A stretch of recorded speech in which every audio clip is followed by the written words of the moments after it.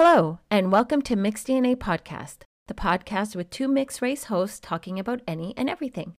Each week, we pick a topic, do some research, throw in our own thoughts and opinions and experiences, and put everything together to share with all of you. I'm Vanessa. And I'm Melissa. Today's episode number 71, is Mixed DNA and Controversial Romance. There are, of course, many different types of relationships over the course of a person's life, like friendships and platonic relationships, family relationships, and work relationships. But today, we want to focus on quote-unquote romantic ones, because there are different kinds of romantic relationships, many of which, from a Westerner's perspective, are controversial. What do we mean by that exactly?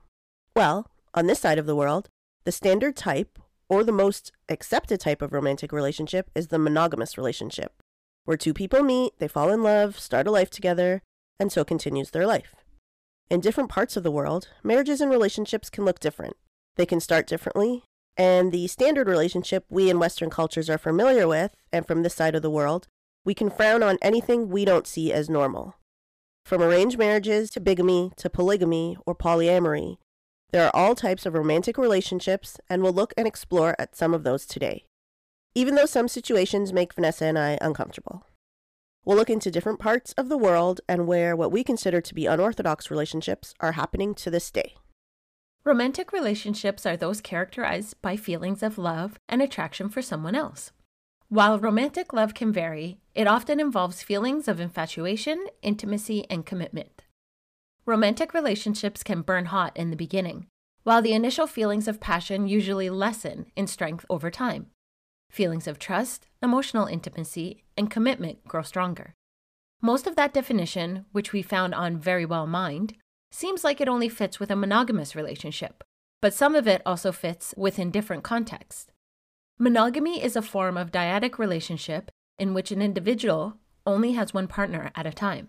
This includes the state of having only one mate at a time. A monogamous relationship can be sexual or emotional, but it's usually both. The word monogamy derives from the Greek monos, meaning alone, and gamos, meaning marriage. Researchers have a hard time understanding how monogamy started, because since the dawn of time, according to anthropologists anyway, 85% of human societies have permitted polygamy or polyamory. The modern monogamous culture has been around for just about 1,000 years, says Kit Opie, an evolutionary anthropologist from University College, London. Opie describes how the earliest primates, as early as 75 million years ago, were solitary and preferred to live in isolation. The adults would only come together to mate. As time evolved and primates like baboons and chimps continued to mate with multiple individuals in their groups, humans shifted in the other direction, in what current theories suggest is due to the preservation of an individual's health and their offspring. One theory suggests that as populations and groups grew from the hundreds to the thousands, the spread of contagious diseases most likely was a strong influence in sticking with only one partner. As societies evolved, the rates of STDs would have been large enough that infertility from infections like syphilis, chlamydia, and gonorrhea would have been high. Therefore, monogamy would be advantageous for males who required offspring, and STDs would have been seen as a form of punishment for those who were polygamous. Another theory is that larger societies, more powerful ones, wanted to preserve their wealth through marriage. In this respect, though, monogamy is a marriage system, not a mating system. And yet another, more dark theories, is infanticide. As primates became more developed and their brain capacity grew, babies' brains' capacities also grew, and they required more of their mother's attention, meaning that females were less readily available to mate again after giving birth. Opie says that basically men were sitting around waiting to mate, so it would therefore be beneficial for the men to kill the infant so he could mate again. The fathers that wanted their offspring to survive would nurture and protect their families by pairing up with the mother. These are all, of course, just theories, and without the use of a time machine, we'll never really know why. In comparison to other animal species, there are only 10% of mammals that form exclusive sexual relationships. Even in societies where polygamy is permitted, monogamy is by far the most common human mating arrangement. Humans are imperfect, though, and people have affairs, get divorced, and in some cultures marry multiple mates. We'll take a look at some of those cultures today. According to Scientific American, polygamy appears in most of the world's societies, even as a minority arrangement. Polygamy is the practice of marrying multiple spouses. When a woman is married to more than one husband at a time, this is called polyandry. Polygamy involves at least 3 individuals, a person married to 2 different spouses. But there is no limit to how many spouses a person in this type of relationship may have. While polygamy is legal or discouraged in many places, it isn't explicitly unlawful like bigamy, which is when a person who's already married marries another person who does not know that they are already married. Bigamy is pretty much the ultimate betrayal a spouse can commit. Best-selling author Adele Parks did research for bigamy early last year for a new novel she was writing, and what she learned was shocking. She went directly to the source for her info, as she wanted the real character in her novel, a woman who was secretly married to 2 men, to be as honest and real as possible. Parks reported to express.co.uk that statistics reveal men as 3 times more likely to be prosecuted for bigamy in the UK. But it's not an exclusively male domain, as most would think. She also noted that the spectrum of who a bigamist was nothing specific. There were both regularly employed individuals and patchy employed individuals, and they came from all fields: bus drivers, police officers, soldiers, doctors, and even biochemists. She said that the only thing her research samples had in common was the fact that they had created chaos and they had difficulty accepting what they had done. One couple she spoke with, Monica and Simon, their story started blissfully, but ended in shock and heartache. Simon had falsified evidence to say his first marriage was invalid so he could marry Monica. When she had caught on to his deception, he had said he had done so because he loved Monica so much.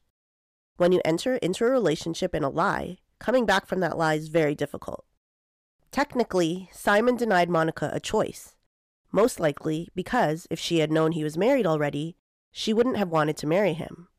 But it doesn't necessarily mean she wouldn't want to continue to have a relationship with him, or marry him, I guess, but we'll never know now. In the UK, some 70 people on average are charged with bigamy every year.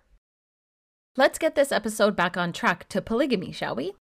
In the US, polygamy is often associated with the Latter-day Saints Church, those who primarily belong to the religious tradition of Mormonism. In 1852, the LDS Church made the practice of men having multiple wives, which they referred to as a plural marriage, part of their official church doctrine. However, in 1882, the Edmunds Act officially made the practice illegal in the U.S., and in 1890, Wilford Woodruff, the then prophet of the LDS Church, announced that the church was officially abandoning the practice. While polygamy is illegal in the U.S., it is common knowledge that it is still practiced by fundamentalist Mormon groups, many of which live in the western United States. Prior to today's episode, I would hear the word Mormon and white people just pop into my head. That stereotype is one that I've learned from TV and the media, but I was curious about other races and ethnicities within their religious institution. Actually, when I lived in Japan, one of the guys I knew there, who had already been living there for several years once I had got there, was once upon a time a Mormon, and he was from Utah, which, as we all know, is prime Mormon location. He actually went to Japan on one of their missions.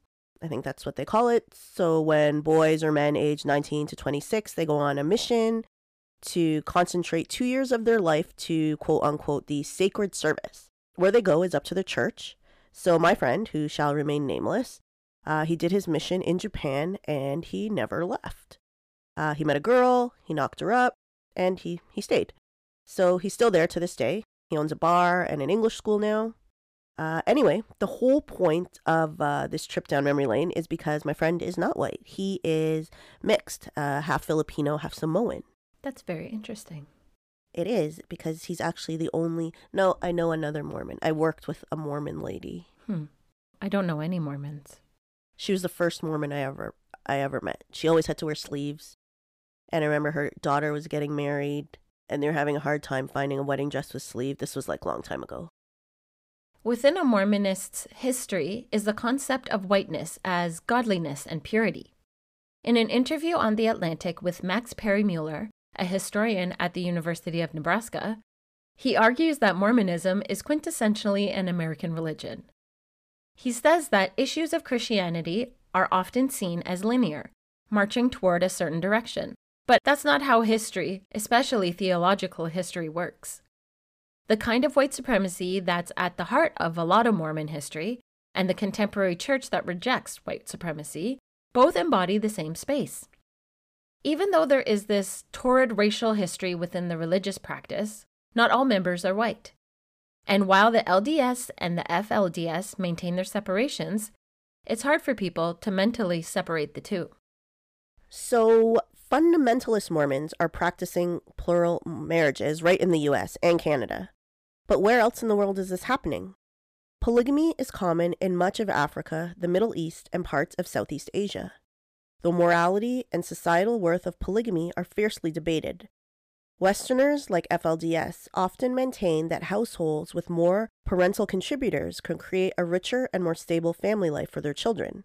However, opponents argue that polygamy is exploitative and founded upon the mistaken belief that women are inherently less worthy than men, and that those who promote polygamy tend to be those most likely to benefit from perpetuating said belief. The World Population Review reports that religious views on polygamy come into play for many cultures whose strict religious beliefs remain common practice for many.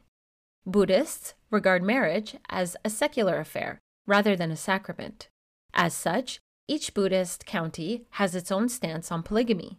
For example, Thailand legally recognized polygamy in 1955, whereas Myanmar outlawed it in 2015.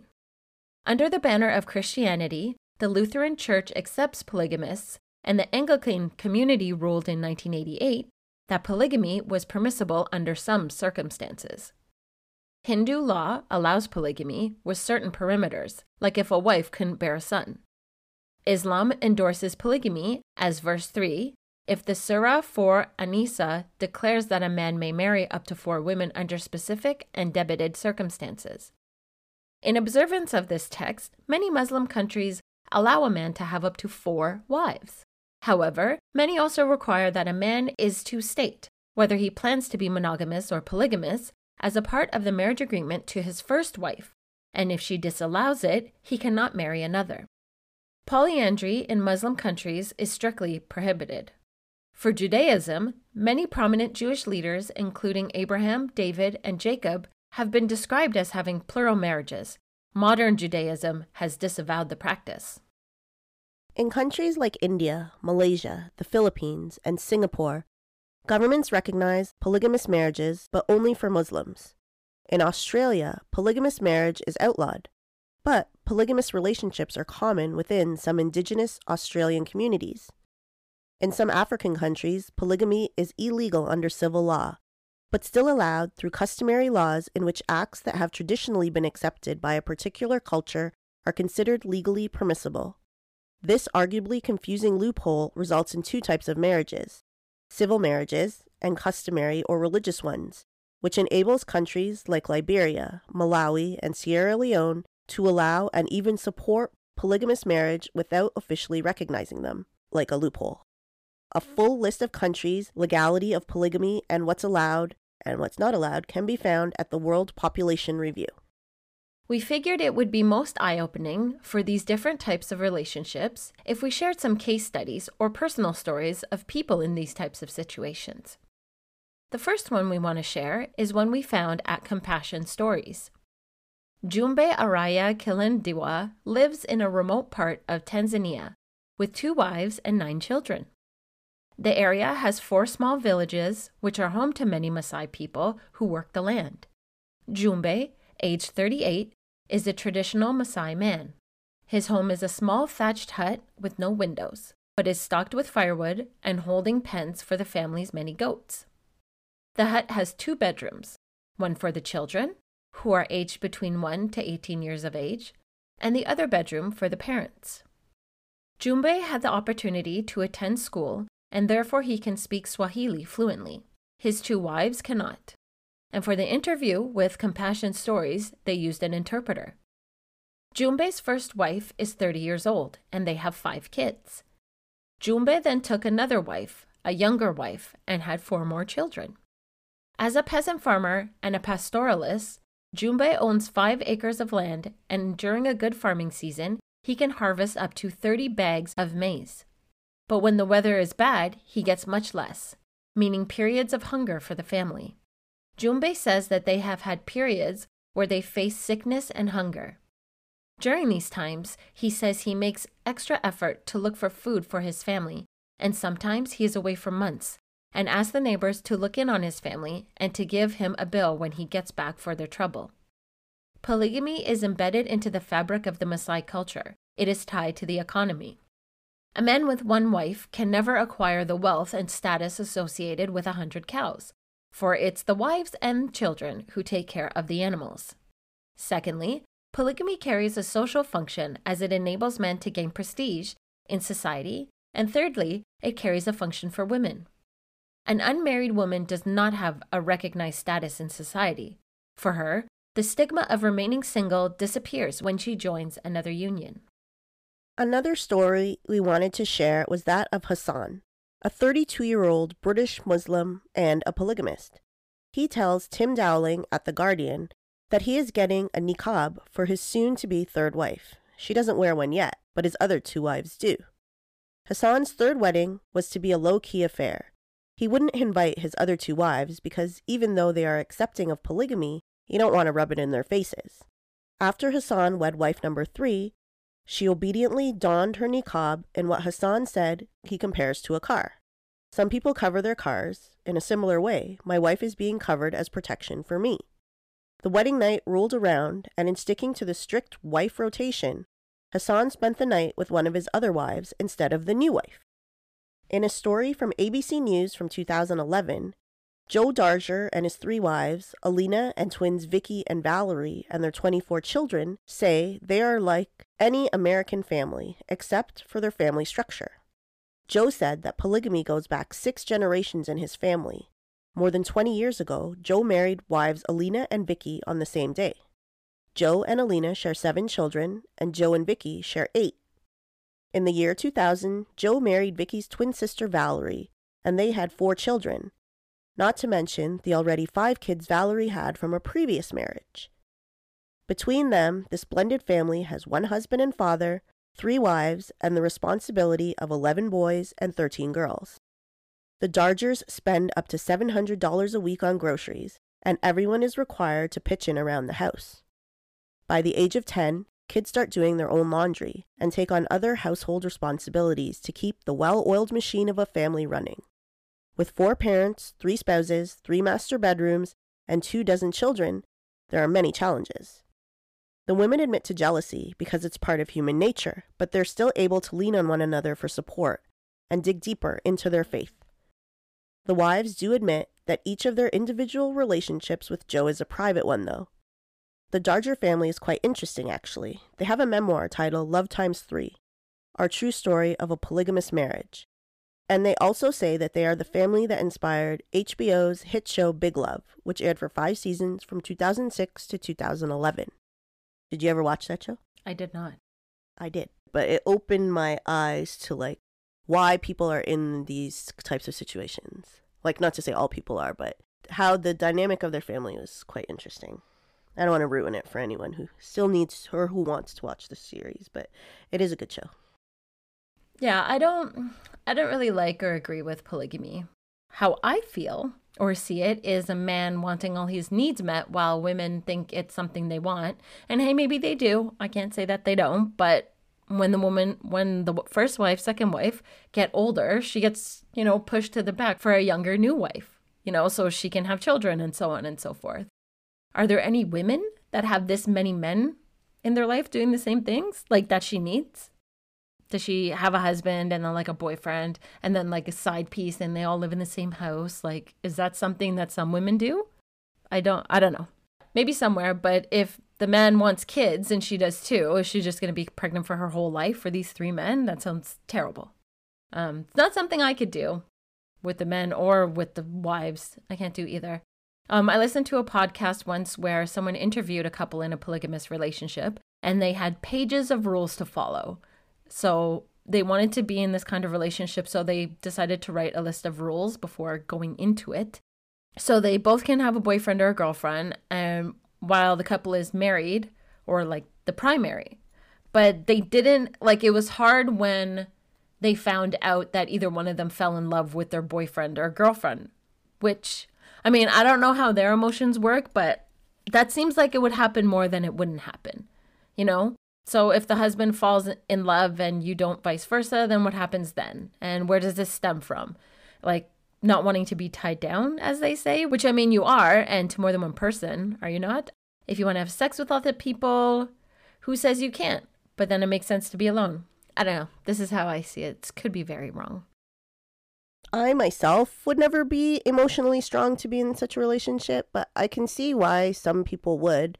And by those people, I mean people that would choose to be in these types of relationships, whether it's for religion or for the culture that they were raised in.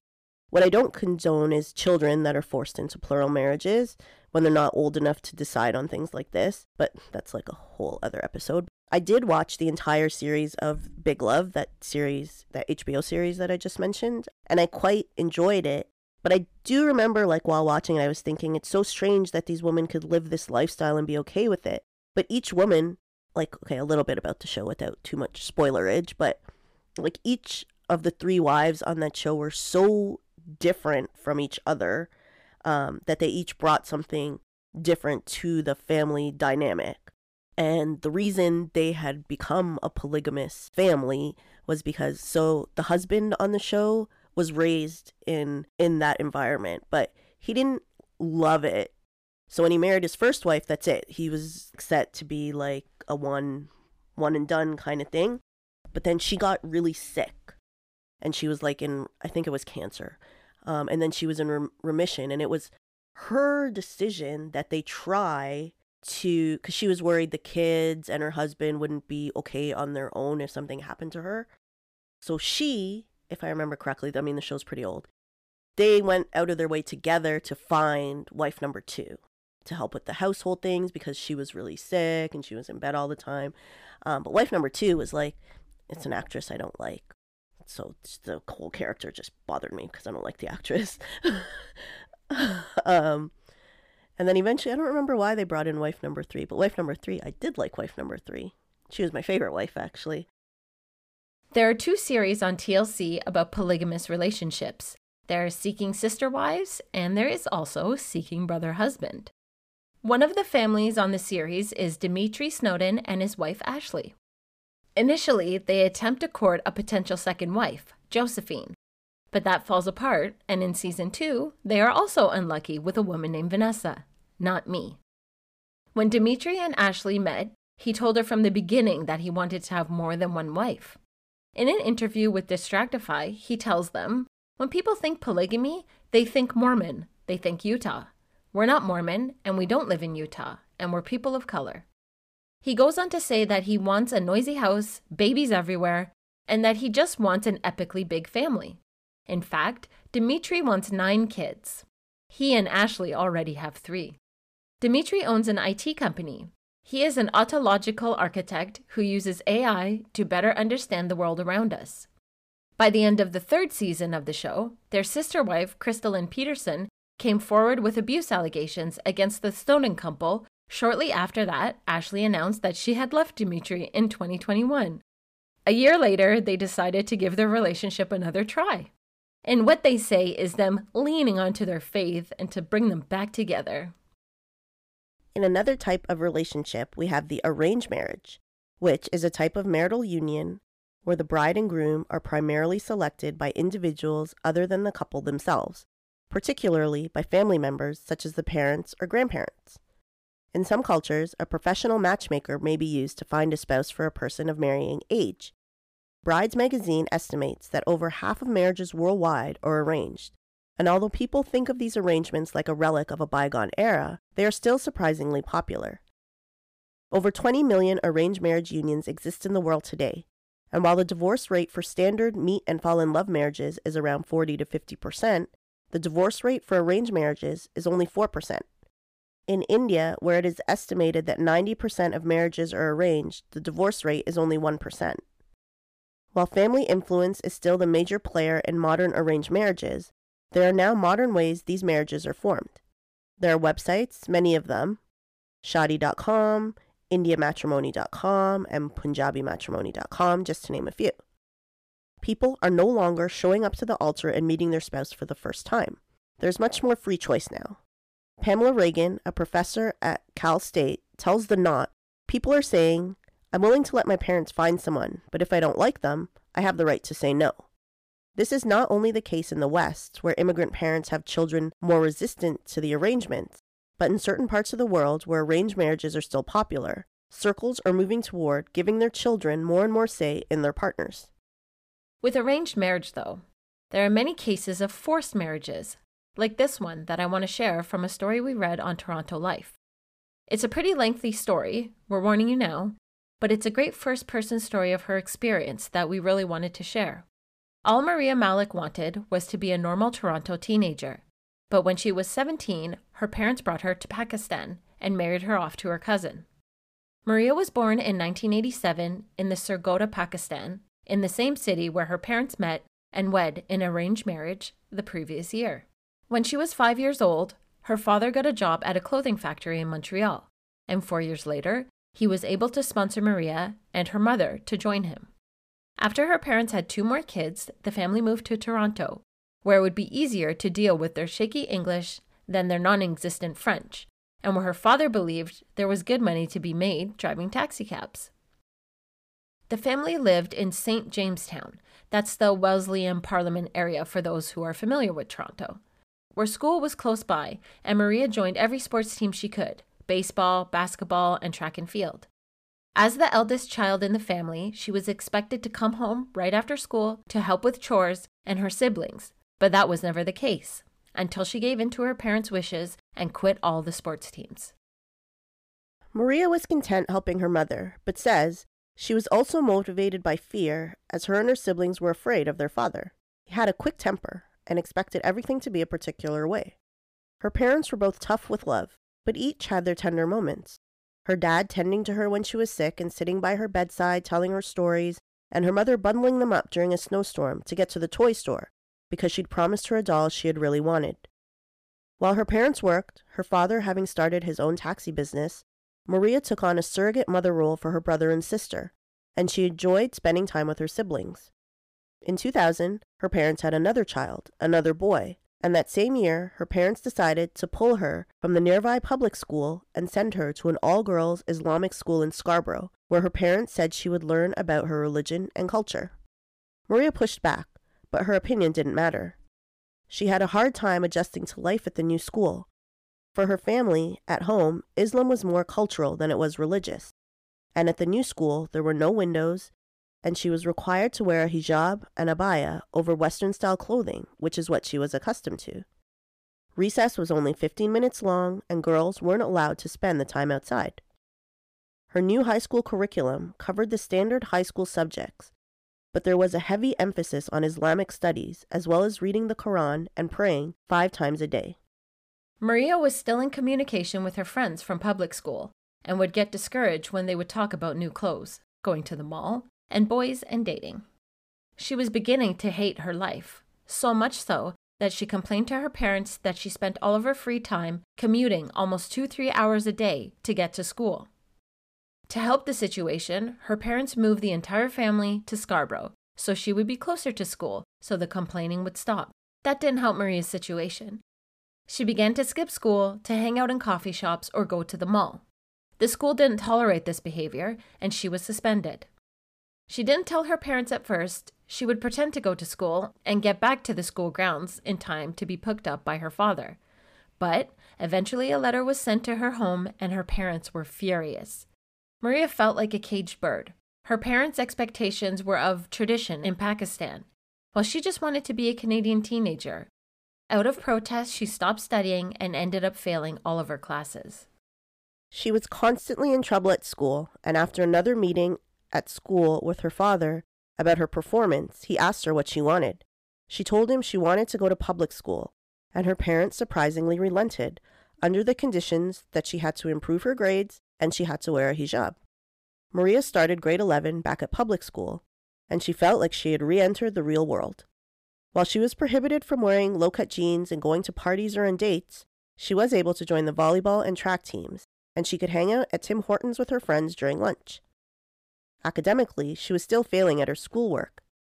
At the Islamic school, they had such a strong focus on religion that she had fallen behind in all other subjects. One day at school, she decided to remove her hijab and would tell her parents that she was studying after school. But really, she was going to hang out with friends in a social circle that included both boys and girls. She wasn't allowed to have male friends. One day her mother drove by the library where she was supposed to be studying, only to find that the library was closed. This caused a huge blowout between her and her parents. Maria started to get more defiant, skipping school more often and coming home later and later. She felt so suffocated that she just wanted as much space as she could get, no matter how limited.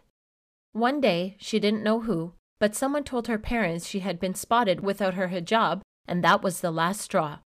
Her parents feared that her younger siblings would follow in her bad habits, so they announced they were moving back to Pakistan. Her father's plan was to travel back and forth between Pakistan and Canada, where now he employed at least a dozen drivers in his taxi fleet. At the end of her grade 11 year, the family moved to Lahore, the nation's second largest city. Maria's new surroundings in her home country felt so foreign. Cars and people and sounds were everywhere. People walked in a million directions, weaving in and out of way too much traffic. It was the most controlled chaos she had ever seen, and nothing like she was used to. Maria was enrolled in an Urdu-speaking government school, even though she couldn't write a single word of the language. She met her huge extended family, and because they were from Canada, they were treated like celebrities. Everyone wanted to know them, speak to them, and everyone treated them like royalty. Her parents started getting marriage proposals on her behalf. Strangers would show up at the house and say they knew they had a daughter who was of age. Her parents at first politely entertained the notions, but nothing serious went on beyond that. At 17 years of age, Maria expected her parents to protect her from the proposals, from behavior and customs that seemed so strange. Her mother's one sister had been spending a lot of time with the family, and her son Sonny was 22. Her aunt kept insisting that Maria and Sonny get married, and her mother would brush off the idea. Her aunt insisted that Maria didn't need to go to school. She was too pretty for work. For in Pakistan, from the moment a girl is born, her life is set on a single-minded path toward marriage. Maria wanted to work and to earn her own money. Money, she would later figure out, was freedom. Eventually, the tables turned, and her parents sat her down and told her she had been promised to her cousin from when she was a baby. She was told that the family was wealthy and that she would never have to worry about anything. Maria pleaded that she didn't want to marry her cousin, marry a stranger. All she wanted was to return to Canada to finish high school. Her father then told her that if she didn't marry him, he would never speak to her again. Sonny and Maria were married in January of 2005, and Maria wasn't involved in any of the arrangements. After the marriage, Maria moved into Sonny's family's home, where 24 people in total lived. There were separate quarters for his parents, his brothers and their families, and her and Sonny. She was glad to be away from her parents, and Sonny's family was supportive of her wish to continue her education, even offering to help cover the expenses and to have a driver take her to and from school. Maria knew little about boys or kissing or even sex, and she was filled with anxiety leading up to her wedding night. Sonny was gentle and kind enough, so that eased her fears, and deep down she knew she had made a vow that she wanted to uphold.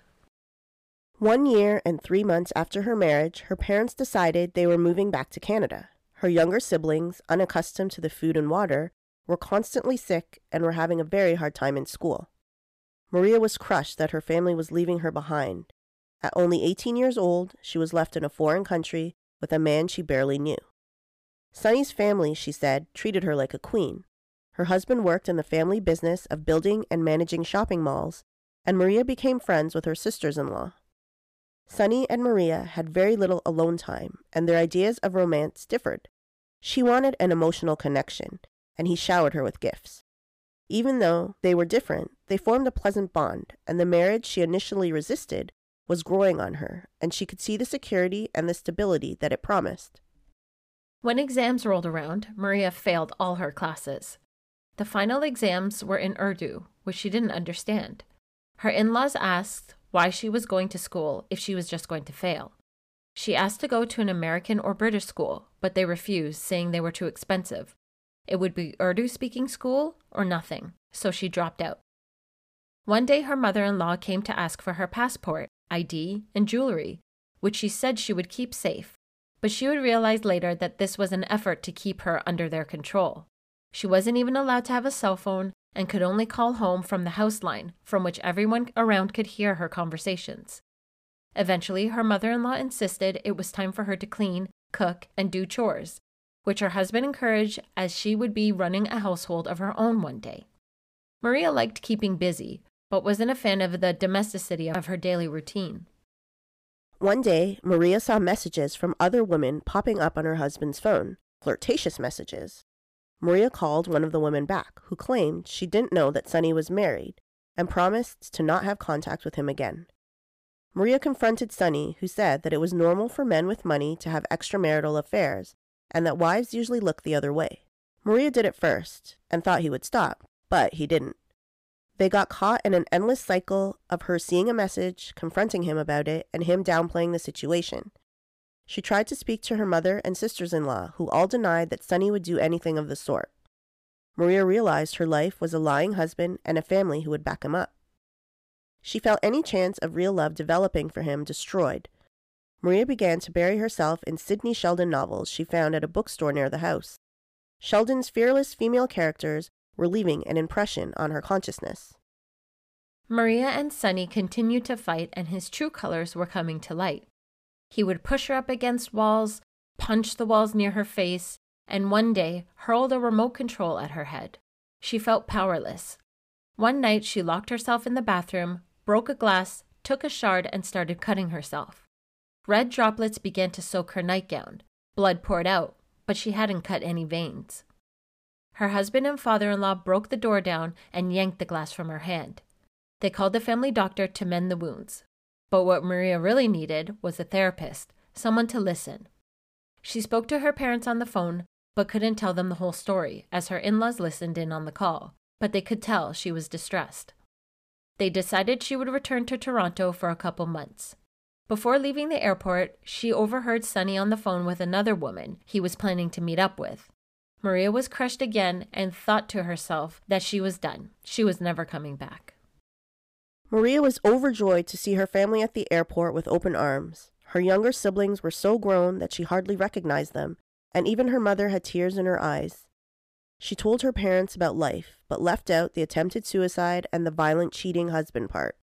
She reconnected with her old friends, who were all now in university. She told her parents she wanted to graduate high school. They said she needed Sonny's blessing, so she lied and said that he was okay with it. She got a tutor and took night classes, and was determined to pass grade 12, as failing was definitely not an option. She saw the high school diploma as a way of peace. She would still be a wife, but a wife with a diploma. When her parents realized she was dodging calls from Sonny, she decided to tell them everything.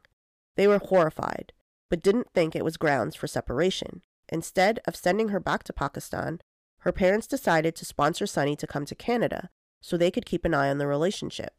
The sight of seeing Sonny again filled Maria with panic, but she was glad she didn't need to return to Pakistan.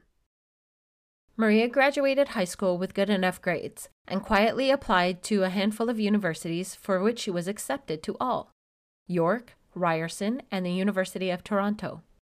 Her parents were appalled, saying that she would need to start having children soon, but she would eventually convince them to let her attend class at U of T's Scarborough campus 2 days a week.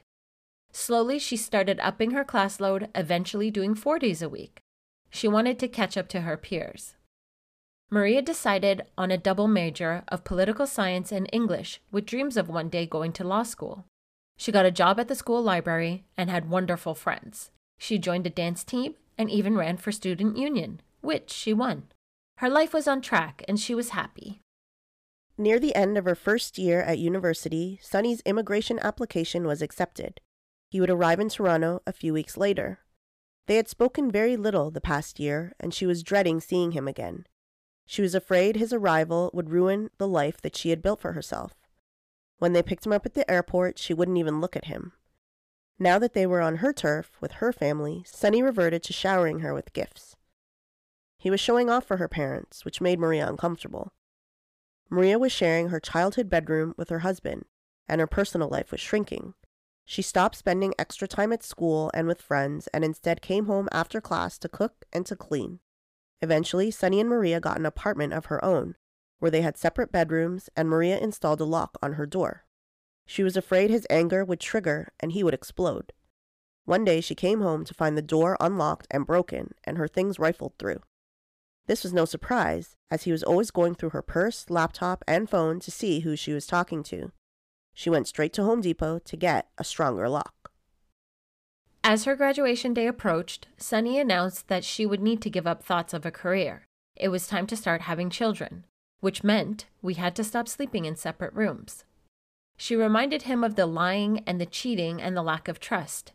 She asked how she could be expected to bring a child into something so unhealthy. All the anger Sunny had been holding back erupted. He started shouting and smashed a glass table in their living room.